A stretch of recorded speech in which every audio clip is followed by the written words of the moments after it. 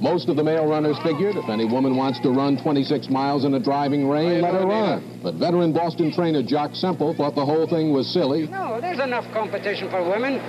What the heck? Why do they want to tackle the toughest thing in the world? It's just women and their stubbornness just want to do something that they're not supposed to do. That's all there is to it. You know that. You're married. That was 50 years ago. In the time since, women have made remarkable progress towards equality in sport. Today, 40% of all athletes are women, and yet women still receive less than 4% of media coverage. The Iron Woman podcast wants to help change that. We interview female professional athletes and other remarkable women making breakthroughs in endurance sport and research. So that when I grow up, I will have heroes. I'm Alyssa Godesky. I'm Haley Chura. And I'm Rosalie. And you're listening to the Iron Women podcast. Wahoo is dedicated to the journey of every athlete, from a sprint to Ironman. Wahoo is with you every pedal stroke, every stride, and every trying moment with the commitment to make you better. As endurance athletes themselves, Wahoo provides an ecosystem of products, including Kicker Smart Trainers, Element Bike Computers, and Ticker Heart Rate Monitors to provide exactly what you need to reach the finish line and smash your training goals. And now, the ladies you've been waiting for, Alyssa Godesky and Haley Chura. Bye for now.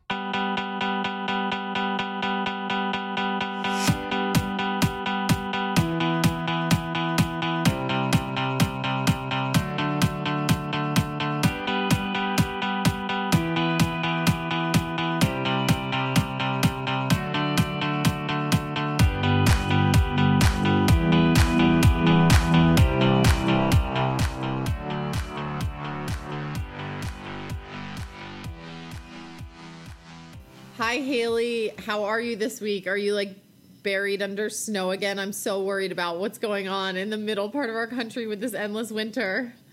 Alyssa, I'm a little chilly, to be perfectly honest.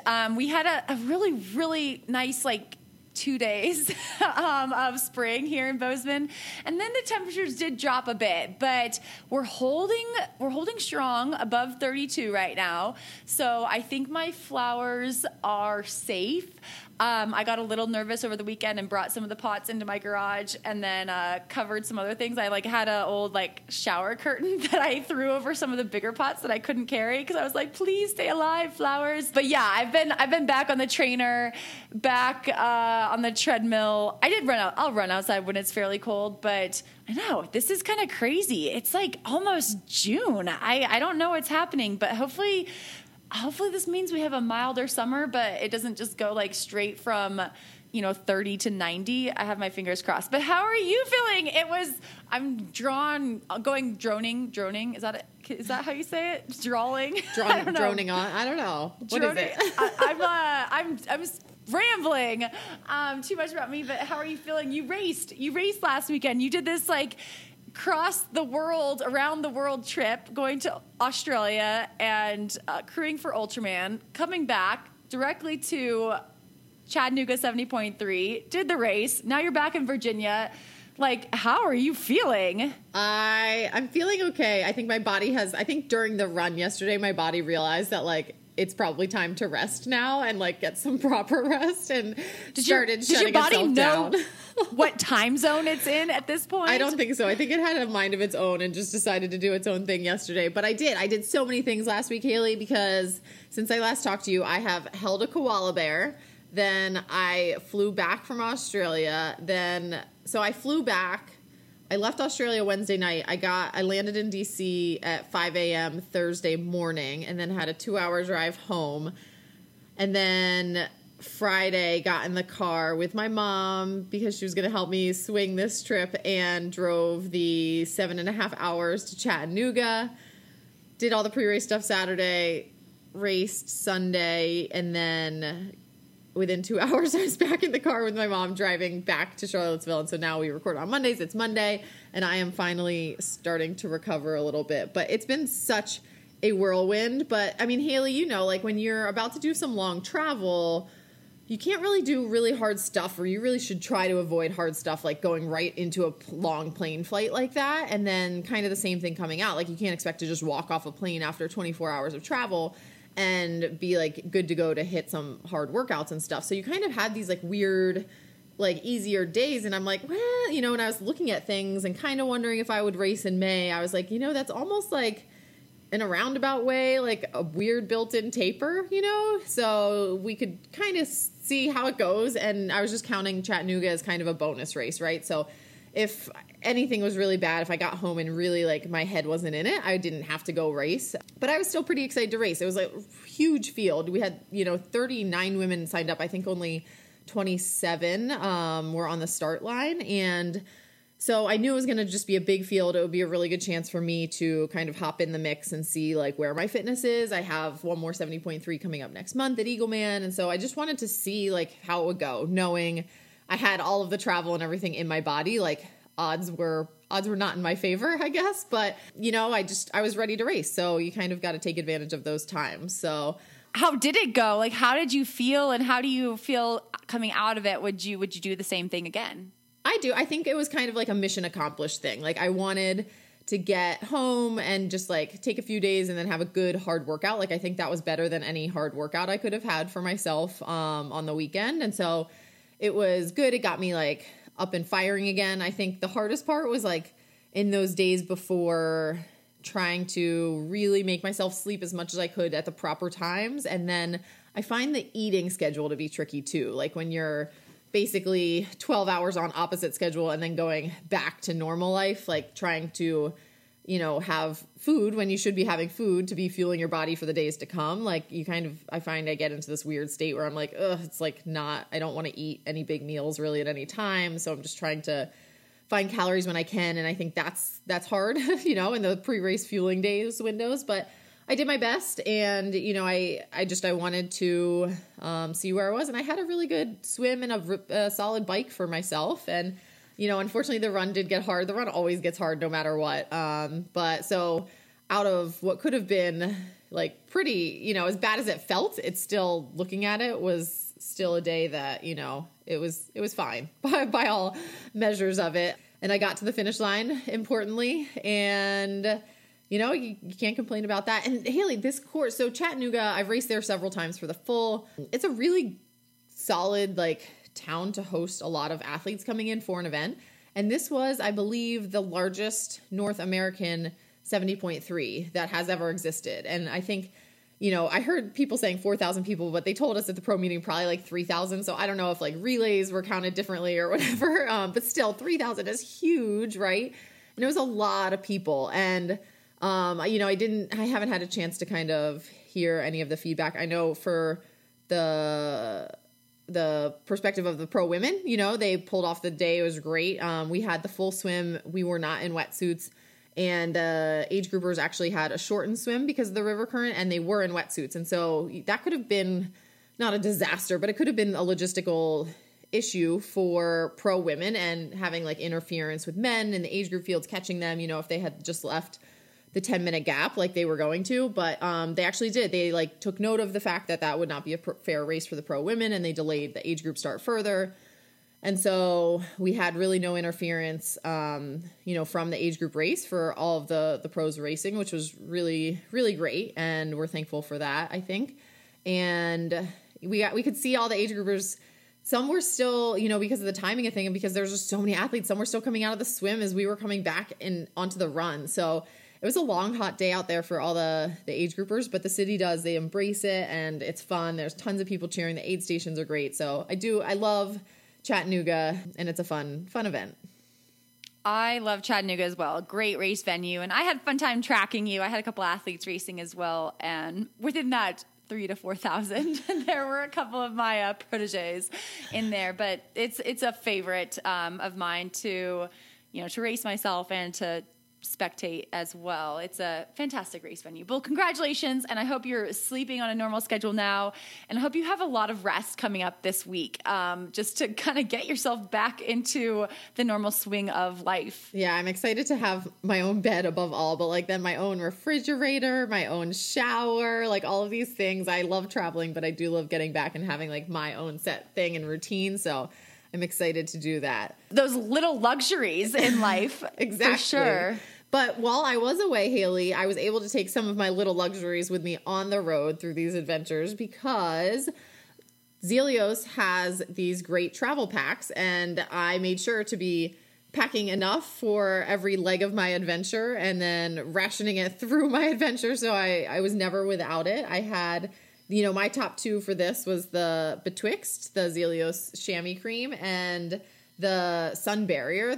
We definitely needed the sun barrier. Even, I got some pretty solid tan lines, but I did not get burned a bit in Chattanooga, which was excellent. So I don't have to recover from any sunburn there, but I loved it. I could just throw them in my bag and I had them with me everywhere.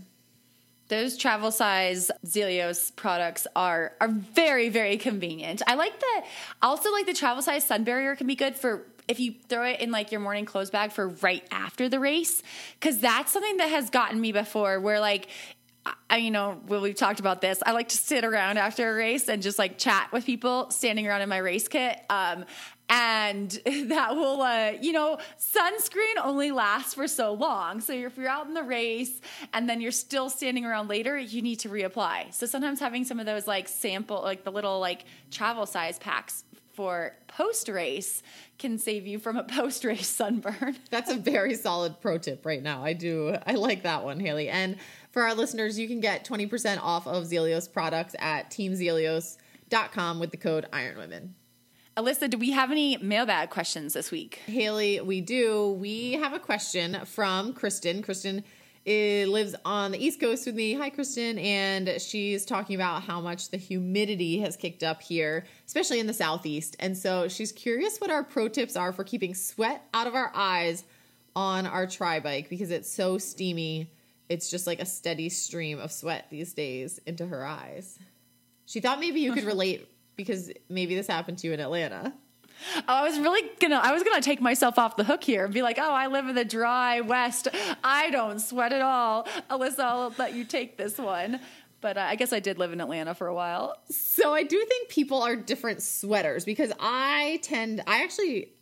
Kristen, I'm sorry. I can't really relate too much here because I think I sweat a lot, but it's mostly like my body sweat. And I'm like soaked, but then coming out of my, like forehead while I'm riding my bike, I feel like it just kind of blows away in the wind if there is. But I will say I've trained with people who they have like steady drips down their face.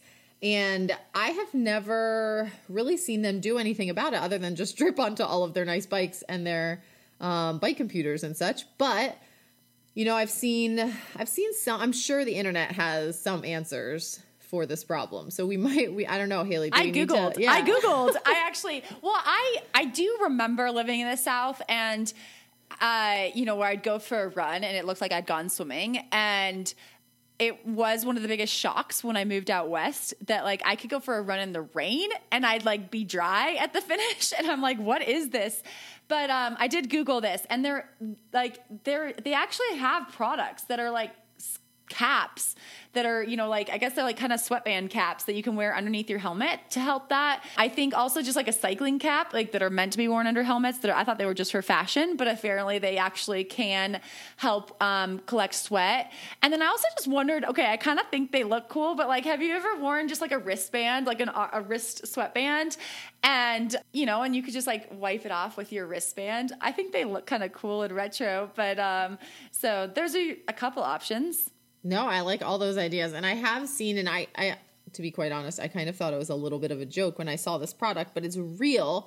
And if you were really serious, it's like this little plastic headband thing that's like goes across your forehead and it's right above your eyebrows and it catches the sweat. And I want to say it's like a gutter. So then it like funnels it somewhere, which as I'm thinking about this now, it must just funnel it like into the back of your head, I guess. Like the drips have to go somewhere. And I don't think that thing's absorbent. And I don't think it's big enough to just like, then you'd be holding like a cup of sweat above your eyes. So surely it must go somewhere. So that could be a little weird, but you could look into that too if you really want to take this to the next level, Kristen. Yeah, it sounds like it is definitely worth searching. If this bothers you, like search it. You are far from the only one with these kind of issues, and people have invented things too, and they are for sale that will help. And and maybe I need to look into these too for my next trip back to the South because I do miss the riding there. There's great riding in the Southeast. And for anyone else, if you have burning questions to ask us, you can send them at any time to our mailbag, ironwomenpodcast@gmail.com. All right, and we have a great interview on tap for all of our listeners. This week, we are talking to Natasha van der Merwe. And Natasha is a pro triathlete. She is originally from South Africa. Now she lives and trains in Texas. And one fascinating tidbit about Natasha is that actually when growing up, she was a really good tennis player. She actually played professional tennis for 3 years right out of high school and before she found triathlon. So Natasha's going to tell us a little bit about her history in sport in general and then how she got into triathlon and a little bit about, racing in Texas, why she likes it, and her role now as she has evolved into more of a veteran pro and a mom and a coach and a ambassador for one of the biggest cycling brands in Texas. So all of that is coming up right after a few words from our sponsors. Hey, Alyssa, have you ever come out of a race with a really bad sunburn? I sure have. My very first Kona, I'll never forget. It was awful. Well, I think I have a product for you.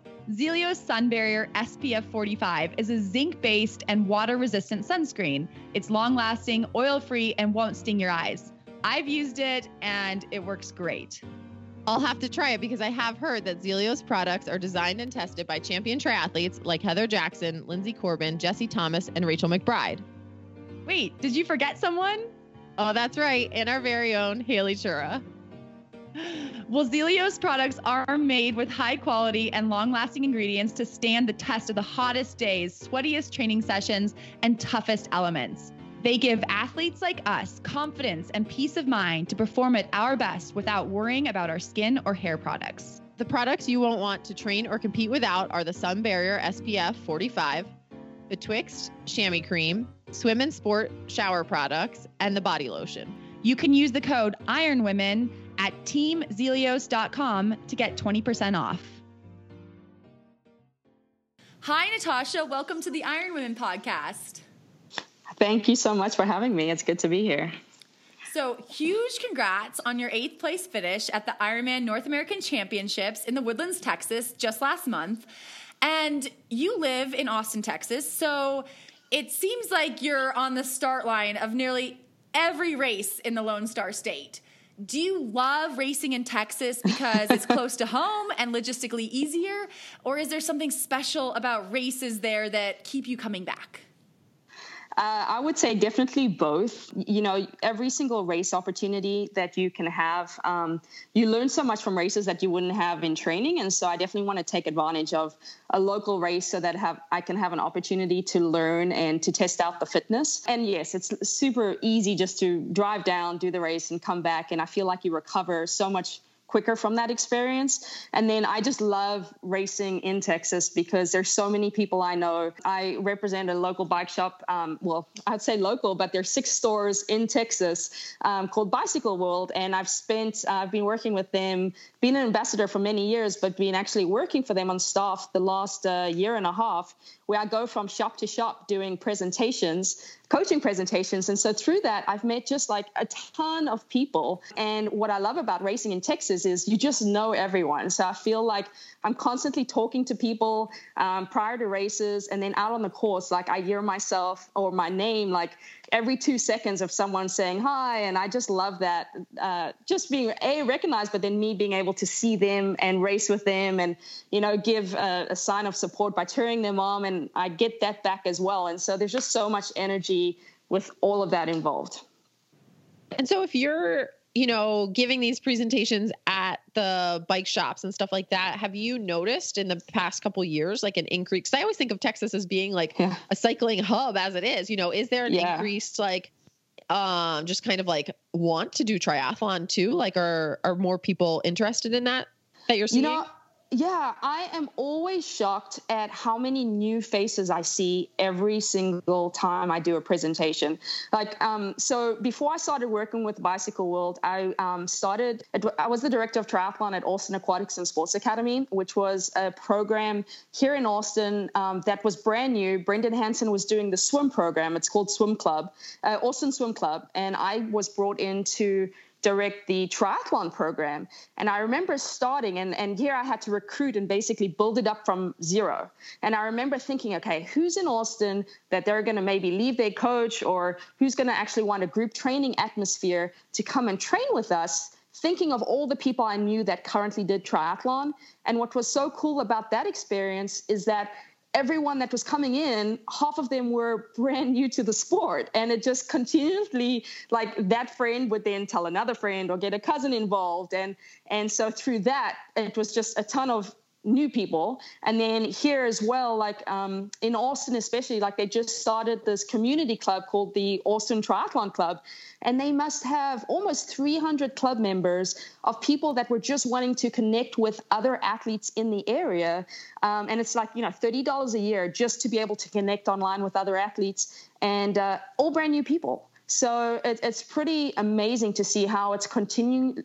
You have the people that stay in the sport for a very long time, and then you have some people that will do it, and like a bucket list item has been checked off the list, and then they will move on. But there's someone to fill that place. There's always someone new that wants that new challenge, that wants to experience the sport, and then they share it with others that they know. That is great to hear as someone who's in the sport. And we're always trying to get that, that temperature on where is the sport? Is it growing? Is it shrinking? And you can read all these things and hear about it, but great to hear your perspective there. But going back to Ironman Texas. So that course is really well known for fast times and good conditions, especially since it moved to April.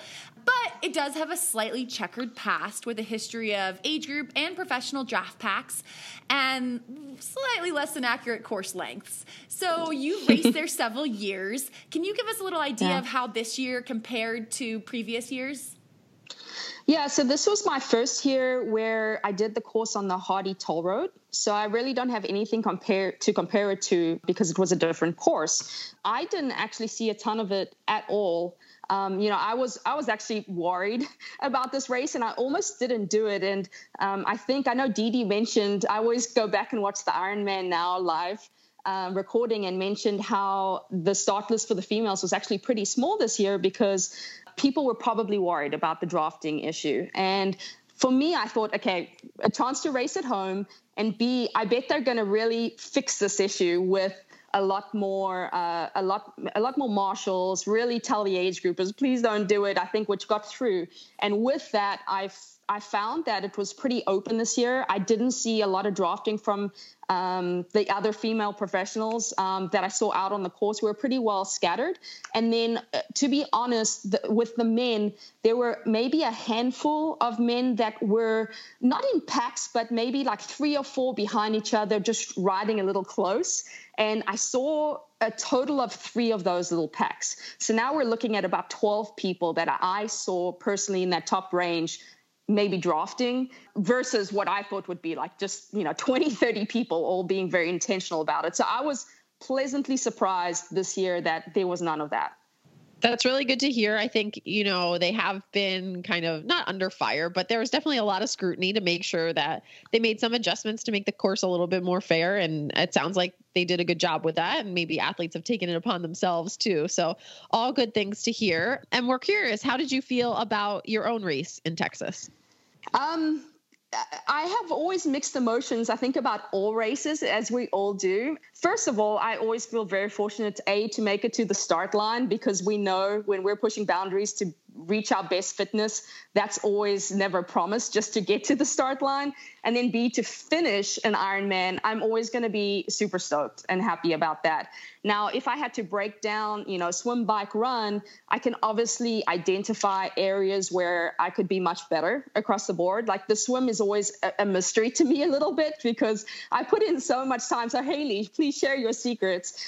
But I put in so much time training, and I've actually improved a ton in the pool. I've been doing Jerry Rodriguez's Tower 26 swim program. And so I've been hitting up those sessions regularly, seen the improvements, but it just really hasn't correlated to a faster swim time in open water. However, I'm getting out of the water as if I didn't swim. So I have to be happy about that. Like the fitness is there, that where before I would get out and be tired and really have to build into the bike. Now I can kind of go after the bike immediately. And then the bike, I was happy with it. I made a couple mistakes here and there where I'm like, I could have been a little faster, but it was a good representation of my biking fitness. And I feel like I rode strong to the very end.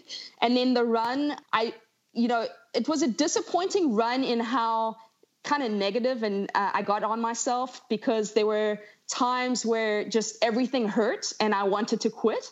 And that's never usually the case. Usually I'm mentally strong enough to identify that and say, I'm going to push through and this is just a patch and I'm going to get through it and come out stronger. But I really mentally struggled on this race, be it from lack of nutrition or the heat that I wasn't really prepared for. But I guess the silver lining on that was I did come through it. The last 6 miles were really fast compared to my middle 10 miles. I think I dropped another 30, 40 seconds per mile coming out of that. And so with that, it got me extremely excited for future races, because I feel like the run is a mental challenge I need to overcome, and it's not a lack of fitness there. So all in all, I'm happy. I have a lot of takeaways that I can push forward to the next race. I think you're right on there about the swim. Like sometimes we have to remind ourselves that, triathlon is all three sports. And sometimes it's not necessarily about that split time, but how you're transitioning from one to the other. And I think that's a big takeaway that anyone at any level can get. Like, it's not just like, oh, did I swim a little faster? But if you came out of that swim, a little less tired, and then you're on the bike a little less tired and you're running a little less tired, you're going to get an overall faster time. So I think you're totally on there. And that swimming, honestly, it is so hard. And I think, this, everyone knows, and gains aren't linear, it's like we said, we have these times and we have jumps, and I bet you have a big jump coming your way. But I am curious, when Ironman, they just announced that the 2020 Ironman North American Championship will be in St. George, Utah, rather than the Woodlands where it's been the last couple of years. Are you a little bummed they won't be in Texas next year? I am a little bummed, especially since this race was such a clean race, and being in a hometown race, again, just to be able to, drive 2.5 hours to get there and have all that support. But I understand why it would have moved, just to maybe make it a fair course. St. George is such a spectacular course. So while I'm bummed, I'm also excited to go to a new challenge, a new course. And I think it'll be awesome. So Natasha, we're going to pivot a little bit because we want to talk to you about how you got started in sport. This is a very, interesting story. I think our listeners will love to know that you actually grew up in South Africa and you were playing tennis, and you even played professionally for a few years after high school. So we think you might be the third Iron woman we've chatted with that has a tennis background, including Kelly Filnau of the USA and the Czech Republic's Radka, and Haley will have to help me with her last name. Vladislava Caulfield. I always see it written and then I'm like, now I have to say it out loud. Tennis, though, that makes, I always tout soccer playing because I'm like, all the soccer players that we have with that background, I'm like, this is like a great sport. But tennis, what is it about tennis that makes for a good triathlete later in life? So the thing that transferred the most for me was I was immediately a pretty good cyclist in the sport. And I think it's because I did so much strength training in tennis. We were in the gym every single day, squatting, deadlifting. We did a lot of plyometrics. And so I just feel like that strength really translated over. The other thing I think really helped was just the mental focus of tennis. Like, you really have to mentally focus on what you're doing, what your strategy is. And I feel like that really translated over to just holding focus and being present during my training and in races as well. And then I actually think triathlon is easier than tennis in the sense that you always had these mental games you had to play. Yes, you had to play your game, but you had to figure out how to beat the other person and change your game accordingly, and then mentally not let anything that's going on in the game like affect you. Whereas in triathlon, it's you. You know, yes, there may be some dynamics out there going on with everyone else, but marginally, you guys know that really doesn't matter. It's like your fitness, you go as hard as you can or do the best you can for the day, and that's all you can give, where it's totally opposite. So for me, it's freeing going to the sport, knowing I can almost mentally shut down and get after it, you know. But just so you know, outside of the tennis, I actually did run cross country as a child, like up to the ages of 13, before I went to high school and fully focused on tennis. I was running cross country. I did track, so much so to like a upper state level. I remember I had like the record for the 1200 meter. And then I was actually a swimmer from the age, my two older sisters were swimmers as well, with my middle sister being a big swimmer. And I swam a lot, doing two-a-days actually, when I was like 8 and 9 years old. But I swam from 6 to 9. And I actually had the South African backstroke record for 50 meters. And at that point, I was swimming so much, and I had the choice of doing swimming or tennis. And I was like, no, I really love tennis, so we're going to kind of shy away from that. So truthfully, I had a background in all the sports. We could have had triathlon. like 6-year-old Haley versus 6-year-old Natasha in backstroke 50 meter like showdown. This would have been fun. 100% 6-year-old Natasha would crush 6-year-old Haley, because 6-year-old Haley wasn't setting any records. I can tell you that one. In tennis, in triathlon, in swimming, in anything. I was not an auspicious start for me, but that's cool. That's like what you hear about, where like people, you know, kids should do a lot of different activities. And like you're doing these like tennis, which has this like lateral movement. And then you're doing, you know, swimming, which is like horizontal, you know, on a horizontal plane. So that I feel like you're like the poster child for like what parents should be doing with their children if they want them to end up being great athletes. Yeah, no, I mean, I have a daughter now that's 2.5, and to mimic the way I grew up, I would definitely love to expose her to as much sport as possible. Outside of those 3 sports, I think we calculated I did like 13 different sports, because my mom and dad worked full time, and they had a school program in South Africa where we'd get out of school at 1:30. And they had lunch for us. And then I would play every sport that was possible to play, even the boys' sports, up until 5 p.m., where my mom would then pick me up after work. So for me, that was like the ideal childhood and exposure to everything. So wait, I'm curious about this, like playing the boys' sports. Was that, I mean, was that like, were you just a kid who didn't care? Or were you like, I can do anything? I mean, what got you into those? Or was it just like, oh, I have nothing to do till 5 p.m. Like they're going to play football over here. I'll play football. No, I just loved sports so much that I wanted to do everything that I possibly could. And so I would literally beg the cricket coach to allow me to play, and that he would allow me to practice with the team, but then he wouldn't let me play in the matches because it wasn't allowed. And so I was actually the cricket scorer, where I would sit for hours on the side of the field scoring, you know, if they hit, you know, a 6 or a 4 or 1, and absolutely loved that. And that was maybe a day that I wasn't playing hockey or swimming or tennis, but it was purely because I loved sport, any sport. And if I had the time to do it, I would do it. So we did a little bit of digging into your professional tennis career, and it seems like you played all over the world. You had things in Cairo, Tel Aviv, Casablanca, Australia, Germany, Belgium.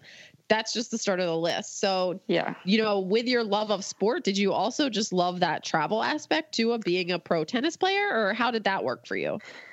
You know, I honestly wish I could go back and do it a little differently, in the sense that I was so focused on going to these places and being the best tennis player that I could be, that when it was time to rest outside of playing tennis, I was resting. I was inside the hotel, or we had a homestay, I would just stay at the house and rest up for the matches.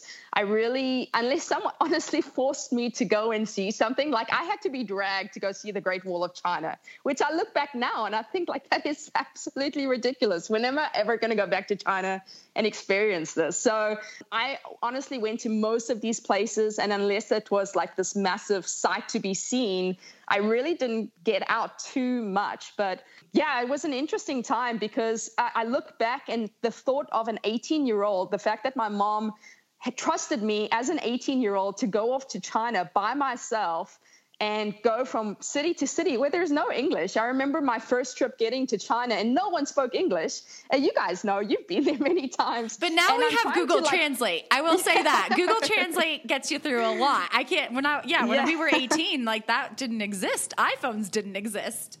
Yeah. So I bribed someone, and someone, I found like the one person who spoke English, and I said, I will pay for your taxi to get wherever you need to get, but get me to my hotel first. And then luckily I ran into 2 American girls, and they let me tag along for the rest of the trip, because there were like 4 or 5 tournaments in these different Chinese towns. Then I just kind of tagged along with them and like slept on their hotel floor, and it was pretty ridiculous. But it's been pretty awesome. I've gotten to see so much for what I allowed myself to see, and I grew up very quickly. We'll say that. So Natasha, now when you travel for triathlon, do you make a point to see some of the sites and experience some of the local culture that you might not have done in your younger days? You know, I always intend to after the race, but I'm always so tired that I end up just sleeping the next day. But I definitely try to take in like especially as my career has gone on and on and on, I have learned to take in and try to see some sites that I want to see, or do some things I want to do. Nothing super extreme, but better than what I was doing when I was 18 to 20 and playing on the tennis tournament circuit. So I know that is something I'm guilty there too. That's what you get to see a lot though in triathlon, like on the course. I mean, we cover in Ironman, we cover a lot of distance. So, you know, you get to check out road quality. You know, I can talk about that kind of thing. Like, were there a lot of potholes? You know, what kind of asphalt? Those kind of things. But anyway, back to tennis. Tennis is often cited as an example of a sport with gender parity in both pay and media exposure. And from my understanding, a lot of that is thanks to players of the past, such as Billie Jean King.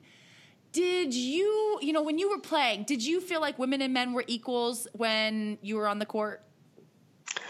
So when I was playing, our tournaments and the men tournaments were never at the same time. And so we never actually got to be around. It was only the majors and the really big tournaments that the men and women played at the same time. And I did feel that it was equal. I was at a time where they had equalized the treatment for the players. As a junior, the boys and girls did play together. And again, I didn't feel like any ill treatment for sure. But I can't really speak from the professional level because there were never any men around. It was just the females playing. And so we know that this is a big question, but in your just life in sport in general, and you have siblings in sport and all of that, and your time playing professionally with tennis, is there anything you can think of that triathlon could learn from tennis or any sport really that you know of as we fight for larger paychecks and more media coverage for both, men and women in our little niche sport of triathlon? It is a big question. I wish I could go back and see exactly what the steps were taken for that gender equality. As you said, you mentioned Billie Jean King. I mean, essentially they put their foot down and said, we're not going to play any tournaments. And so for them, it took, imagine if all of us said, we're not going to do any races, right? And we're going to create our own circuit and we're going to find a separate sponsor and they're going to pay us. I mean, that's essentially the route tennis went. Beyond that, I actually don't know too much as far as what else we could take from that. I wish I did.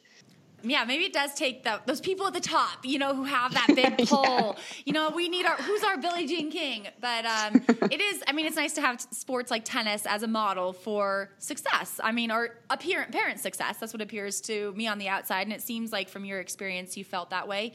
But I'm curious about, when you decided to leave professional tennis I think it was around 2002, you moved to the United States to coach tennis. So when did you know playing pro tennis wasn't for you?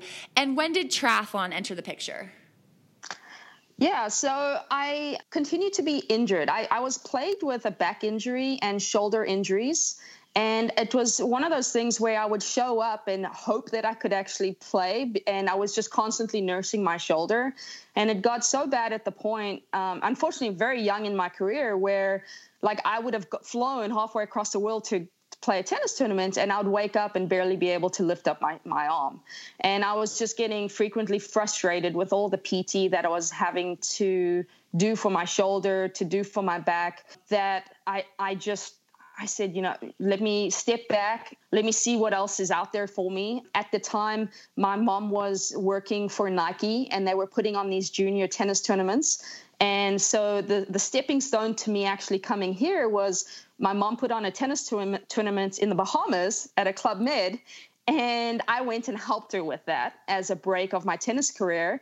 And I loved the environment being in the Bahamas, and I loved Club Med so much that I literally walked into the general manager's office the day before I was supposed to leave. And I said, hire me as a tennis coach because I'm not leaving. And I was 20 at the time. And my mom here, I'd flown there with my mom and for 2 weeks, and here I was not going back with her. I was staying in the Bahamas. And so they gave me the job, and I stayed, and I started just as like a tennis coach. And like a month later, their tennis director had to leave and go work at a Club Med in like China or something. And I became the director of tennis. And so I ended up staying there for a full year. And then I met a bunch of people in Club Med that I became really good friends with. And essentially I came to Austin to continue to check it out and visit with my friends that I'd met in Club Med. And there was a South African tennis coach at the John Newcomb Tennis Academy in New Braunfels. And through that connection, they were able to offer me a position to stay. And so that's how that all came about. It was like through the Club Med connection, come visit some friends, see if I like it. And initially I was only going to stay for 3 months just to see if I liked it. And I loved it. And so I continued to stay. And I was able to get a work permit here and worked at a country club after that. And it was about 7 years later that a friend of mine loved triathlon and introduced me to it. And I was super hesitant because I was very tentative about the bike. I didn't want to go very fast downhill, and it was very scary for me. And it took that person entering me in my first race for me to say, oh, well, I better train and I better figure this out because I don't want you to waste your $80.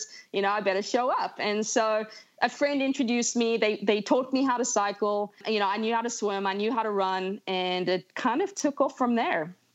I love that confidence that you had to just go in there and say, hire me because I'm not leaving. And you probably got a lot of that after traveling the world a couple of years before on your own, Yeah. So that's good for something for sure. And so, okay, once you started in triathlon, then you found, you did find success fairly quickly, and you took your pro card in just your second year in the sport and moved on from coaching tennis to coaching triathlon as well. So what is it about that, just the sports of swimming, biking, and running that really seemed to click with you so quickly? I love the challenge of it. You guys know how difficult it is. This is now my 10th year, and you're still trying to fine tune all the little pieces of putting it all together. And it's never boring. I mean, training for 3 sports and then, as I said, doing all the little things around it is a constant challenge that I love the process of figuring it out. As far as taking my pro card, and so I met my now husband right after I started triathlon, and he was so excited because he had done 1 or 2 triathlons, and here I'd come in and I won my first race and I was winning all my other races. He was like, wow, you have to go pro, and I didn't even think of it. And so we looked at what that takes to be pro, and we started kind of picking out races of where I needed to be. And there was what's funny is you've had these athletes on your podcast, but there was a local race called the Lifetime Captex Tri, and I knew top 3 would get their pro license. And Leslie Smith, we were actually training here in Austin together. She was racing it as well, and we were in the open wave, and it was literally the finish line shoot, which is exactly what she did at Ironman Texas to Kimberly Morrison. But But she passed me in the finish line chute pretty much. And I didn't get my pro card at that race. And I was like absolutely devastated, like my career is over. And anyway, a friend then said, hey, come to Kansas with us 1 week later. And I went to Kansas 70.3. And so many great athletes there. I remember Jackie Herring was there, and they had not taken their pro licenses yet. And there was Christine Hammond. She was racing. She had not taken her pro license, even though they'd all qualified. And I was like, great. Like, I'm not going to get my pro license here, so I'm just going to have like an absolute blast at this race. And sure enough, I had one of my best races ever, and then I qualified for my pro license at that. Going back to your original question of like why all the change is, I just absolutely fell in love with it. And I stopped coaching because coaching was so tiresome on the body, my back, my shoulder, being out in the sun all day. If I really wanted to have a go at this, I was like, we need to pare down. And so I just started doing some private lessons. My husband and I don't know if you guys saw, but we started a bike transport company, which kind of took me away from that as well. And so we made it work. And then I started just doing like some core classes for a local triathlon club. And we piecemealed a career together so that I could race triathlon because I loved it. I love the stories about people who are now pro racing as age groupers, because Alyssa and I raced each other as age groupers, and I think there's a lot of those, and it's really fun to see how people have progressed. And I love that story about Leslie doing. She's been doing that for decades, catching people right before the line. That's a fantastic story. But it does seem like once you started racing professional, you're on a start line pretty frequently, sometimes racing up to 5 Ironman distance races in a year, plus several 70.3s, and frequently throwing in a few local triathlons and running events as well. So when you sit down to structure your season, are some races, set up for training purposes? So I would say no. There's a background to that for sure. The year that I did 5 Ironman races is because I was transporting bikes to those races. And I was like, well, because I'm here, I might as well do it. And so, like, you guys, I promise you, like, I would drive a trailer, like a 30-foot trailer, and I would go bike shop to bike shop. I would pick up and load up all the bikes, just absolutely sweating in the middle of summer, drive another, like, 20 hours to get there. And then it was like, okay, let's stand out in the parking lot. Let's hand out all these bikes and figure out to do some like prep workouts. And then I'm like, okay, I'm resting anyway. I might as well now race. And so that was like most of my career. I would then do the Ironman because I was there. And then my husband and I would proceed to stand in the parking lot, gathering all the bikes till 2 a.m. in the morning, get in the car the next morning and drive all the way back. And so that is why I raced as much as I did. And then you couldn't miss an opportunity to race local because it's so much fun. You get to see all your friends. Why not? It's a great training day. Yeah. And now last year when I got back into it, because I actually stopped for a brief moment, A, to have my daughter, and B, I actually kind of, I wouldn't say retired, but I didn't have really any intention to come back with a vengeance. I was coaching. And now that I'm back, I am trying to be a little more strategic with why I choose races. Last year was a lot of experience at the 70.3 distance. Now that I was kind of training full time, I chose races that I really wanted to do. Was there like a specific build up and taper to each race? No, we race a lot because we love it and I want to test my fitness. And this year I am being a little more strategic in not racing as frequently, but doing more of a build for each race so that at least I can do as best as I can. I can't even imagine all of the driving and the it's like an expo life, basically like going into all these races. So, with that, obviously it's not the most ideal like pre-race or post-race, but do you have any kind of recovery tips or even just tips for in that those days leading when you're in the car a lot and things like that you would do, like any, products you used or tools or just like even mentally what your tricks were for listeners who are maybe, have to drive a long way to a race or trying to figure out how they can kind of recover when they're racing a lot back to back too?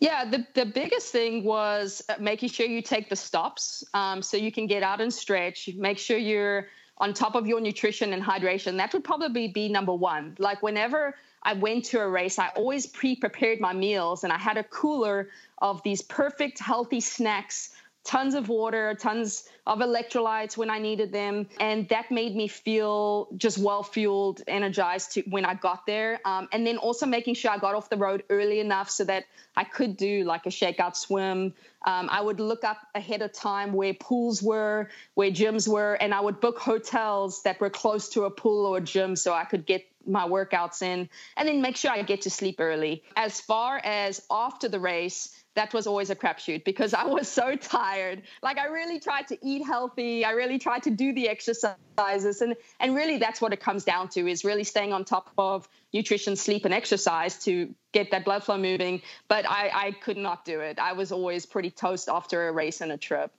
Natasha, do you still run this bike transport company with your husband, or have you taken a step back? No, we sold it. So we sold it a couple of years ago. There was a gentleman working for us that he turned it into the Cycle Chauffeur, which was very well known here in the Texas area. And he actually now just sold it recently to Tri Bike Transport, bought him out. But now another transport company in Texas has kind of taken over his space. So it's continued now in I Love My Bike Transport is what it's called. I love the entrepreneurial streak here and, and getting it done, whatever it takes. But You mentioned your daughter, and because you are also a mom, and I believe your daughter will turn 3 years old a little later this summer. And you've written a few blog posts about your pregnancy and postpartum life. And so I'm curious to know if there was anything about returning to racing as a mom that really surprised you. Or maybe it sounds like it might have been the actual return to racing that surprised you. Yeah, it's a tough one being a mom, because everyone will identify that you always struggle with that mom guilt of like taking care of yourself, doing something that you're super passionate about, and making sure you're also taking care of them and have a lot of energy to spend with them. And I feel like I found a good rhythm with that, knowing that like I do need to take care of myself to be the best mom and best person for her. Even though I don't have maybe the quality of time that some other moms have. While, again, I do have quality of time because I'm not working an 8-to-5 job. This job actually affords me a lot more time throughout the day to spend with her, to take her to school, to pick her up from school, to spend pockets of time. But yeah, I feel like because I'm doing something that I really love, I'm able to then be the best person for her as well. And I feel as a mom, like when she grows up, I want her to pursue something that whatever it is she wants to do and loves to do. And so anyway, I'm off your question. Oh, if there's anything surprising, mom, was it easier than you thought, harder than you thought? Is there anything you do different, like especially in that return? I think we have listeners who maybe are pregnant now or just had a baby and they want to return to racing. Was there anything that like you might have done different or that just was surprising? Yeah, no, it took a while. Like I had these really grand thoughts of after having a baby, I was going to get in shape really quickly. And that was not the case. I mean, your world initially goes out the window because you want to take care of that person and your health actually is secondary. But then as you get the swing of things, you realize that you do need to take care of yourself to take care of her. Then outside of that, I would say my mentality in the sport has changed as a mother, because now I feel very grateful that I get to do this. Whereas before, it was weird. I felt almost selfish, like I was putting life off before, because I was like, man, I'm not having a kid because I really want to do the sport. But now I have a kid. I'm like, okay, in a way, our family is complete.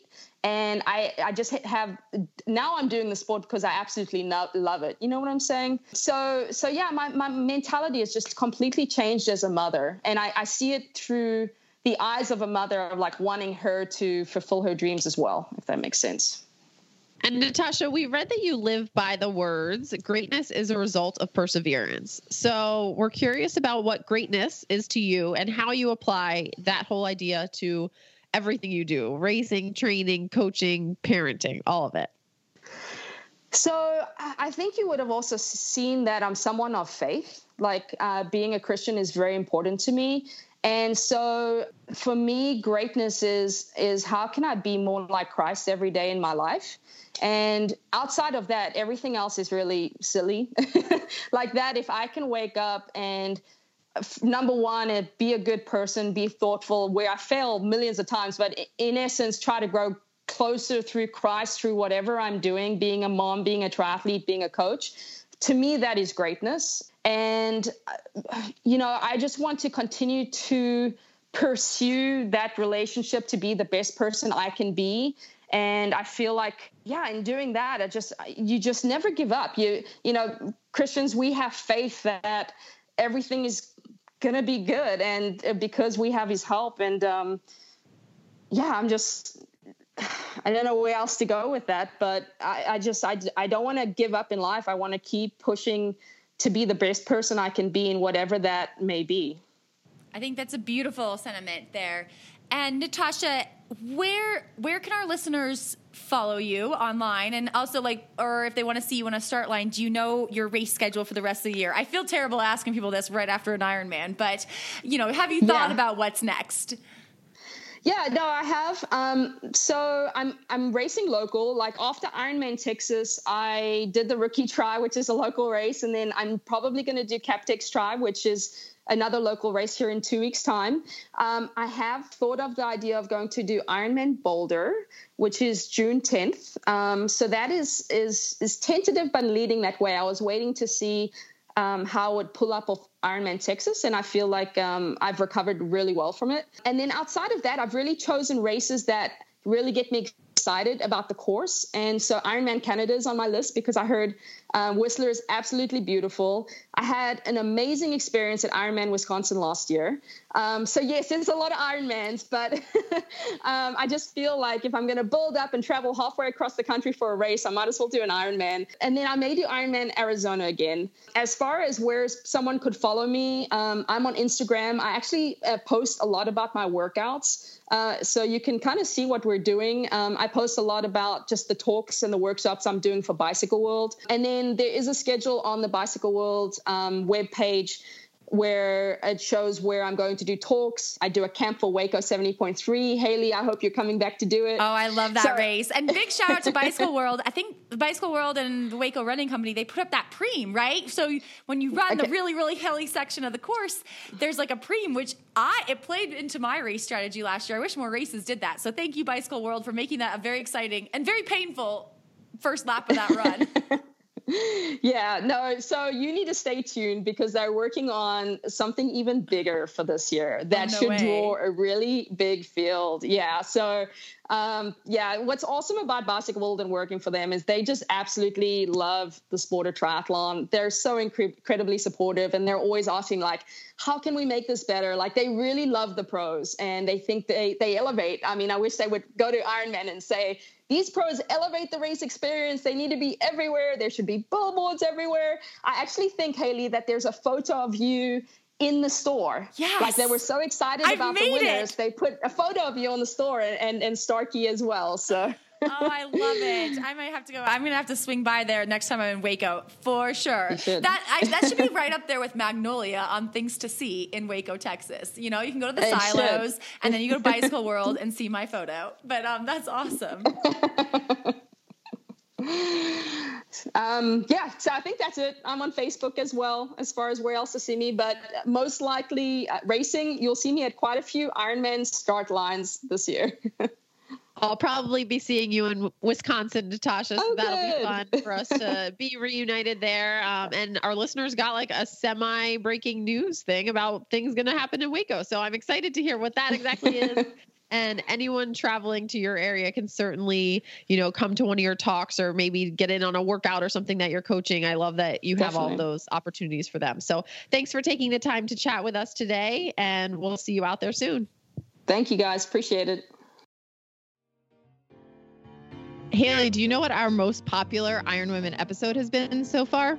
I do, Alyssa, because I love the numbers, and it goes back to fall of 2017 when we interviewed exercise physiologist Stacy Sims. You are right. And do you know what Stacy Sims has been up to these days? I've heard she's working with Noon Hydration to help formulate some products that have the female endurance athlete in mind. Noon Hydration products have clean, quality ingredients and are also non-GMO project verified, which means top quality ingredients for your body and the planet. Noon Hydration offers a range of hydration products for all your workout and recovery needs. My personal favorite is Noon Sport Fruit Punch flavor. What's yours, Alyssa? I like the Noon Sport in the grape flavor, and our listeners can go to noonlife.com and shop with a 30% off code of Iron Women to find out their favorite flavor. And don't forget to let us know. That's noonlife.com with the code Iron Women for 30% off. Haley, it was so fun to catch up with Natasha. I've known her now from several seasons through racing. She's just such a wealth of information and has so much experience. Yes, and if our listeners are in Texas and want to go to one of Natasha's clinics at Bicycle World Texas, they're called How to Structure Your Training Plan, and they're at all different locations in Texas during May, June, July. So definitely check out her Instagram for those dates, and we will link to that in the show notes. All right, Haley. Well, I hope that your flowers can come out from under the shower curtain this week and you can enjoy a good Memorial Day weekend in Bozeman. You too, Alyssa. Rest up and enjoy being home. I will. I'll talk to you next week, Haley. Bye, Alyssa.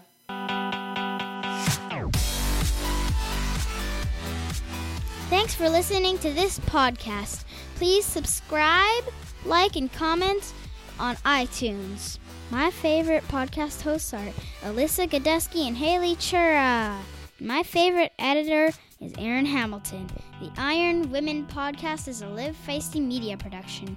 We want to thank our sponsors and partners, Noon Hydration, Wahoo Fitness, Zelios, Fen Coffee, FTC Nutrition, and Smashfest Queen.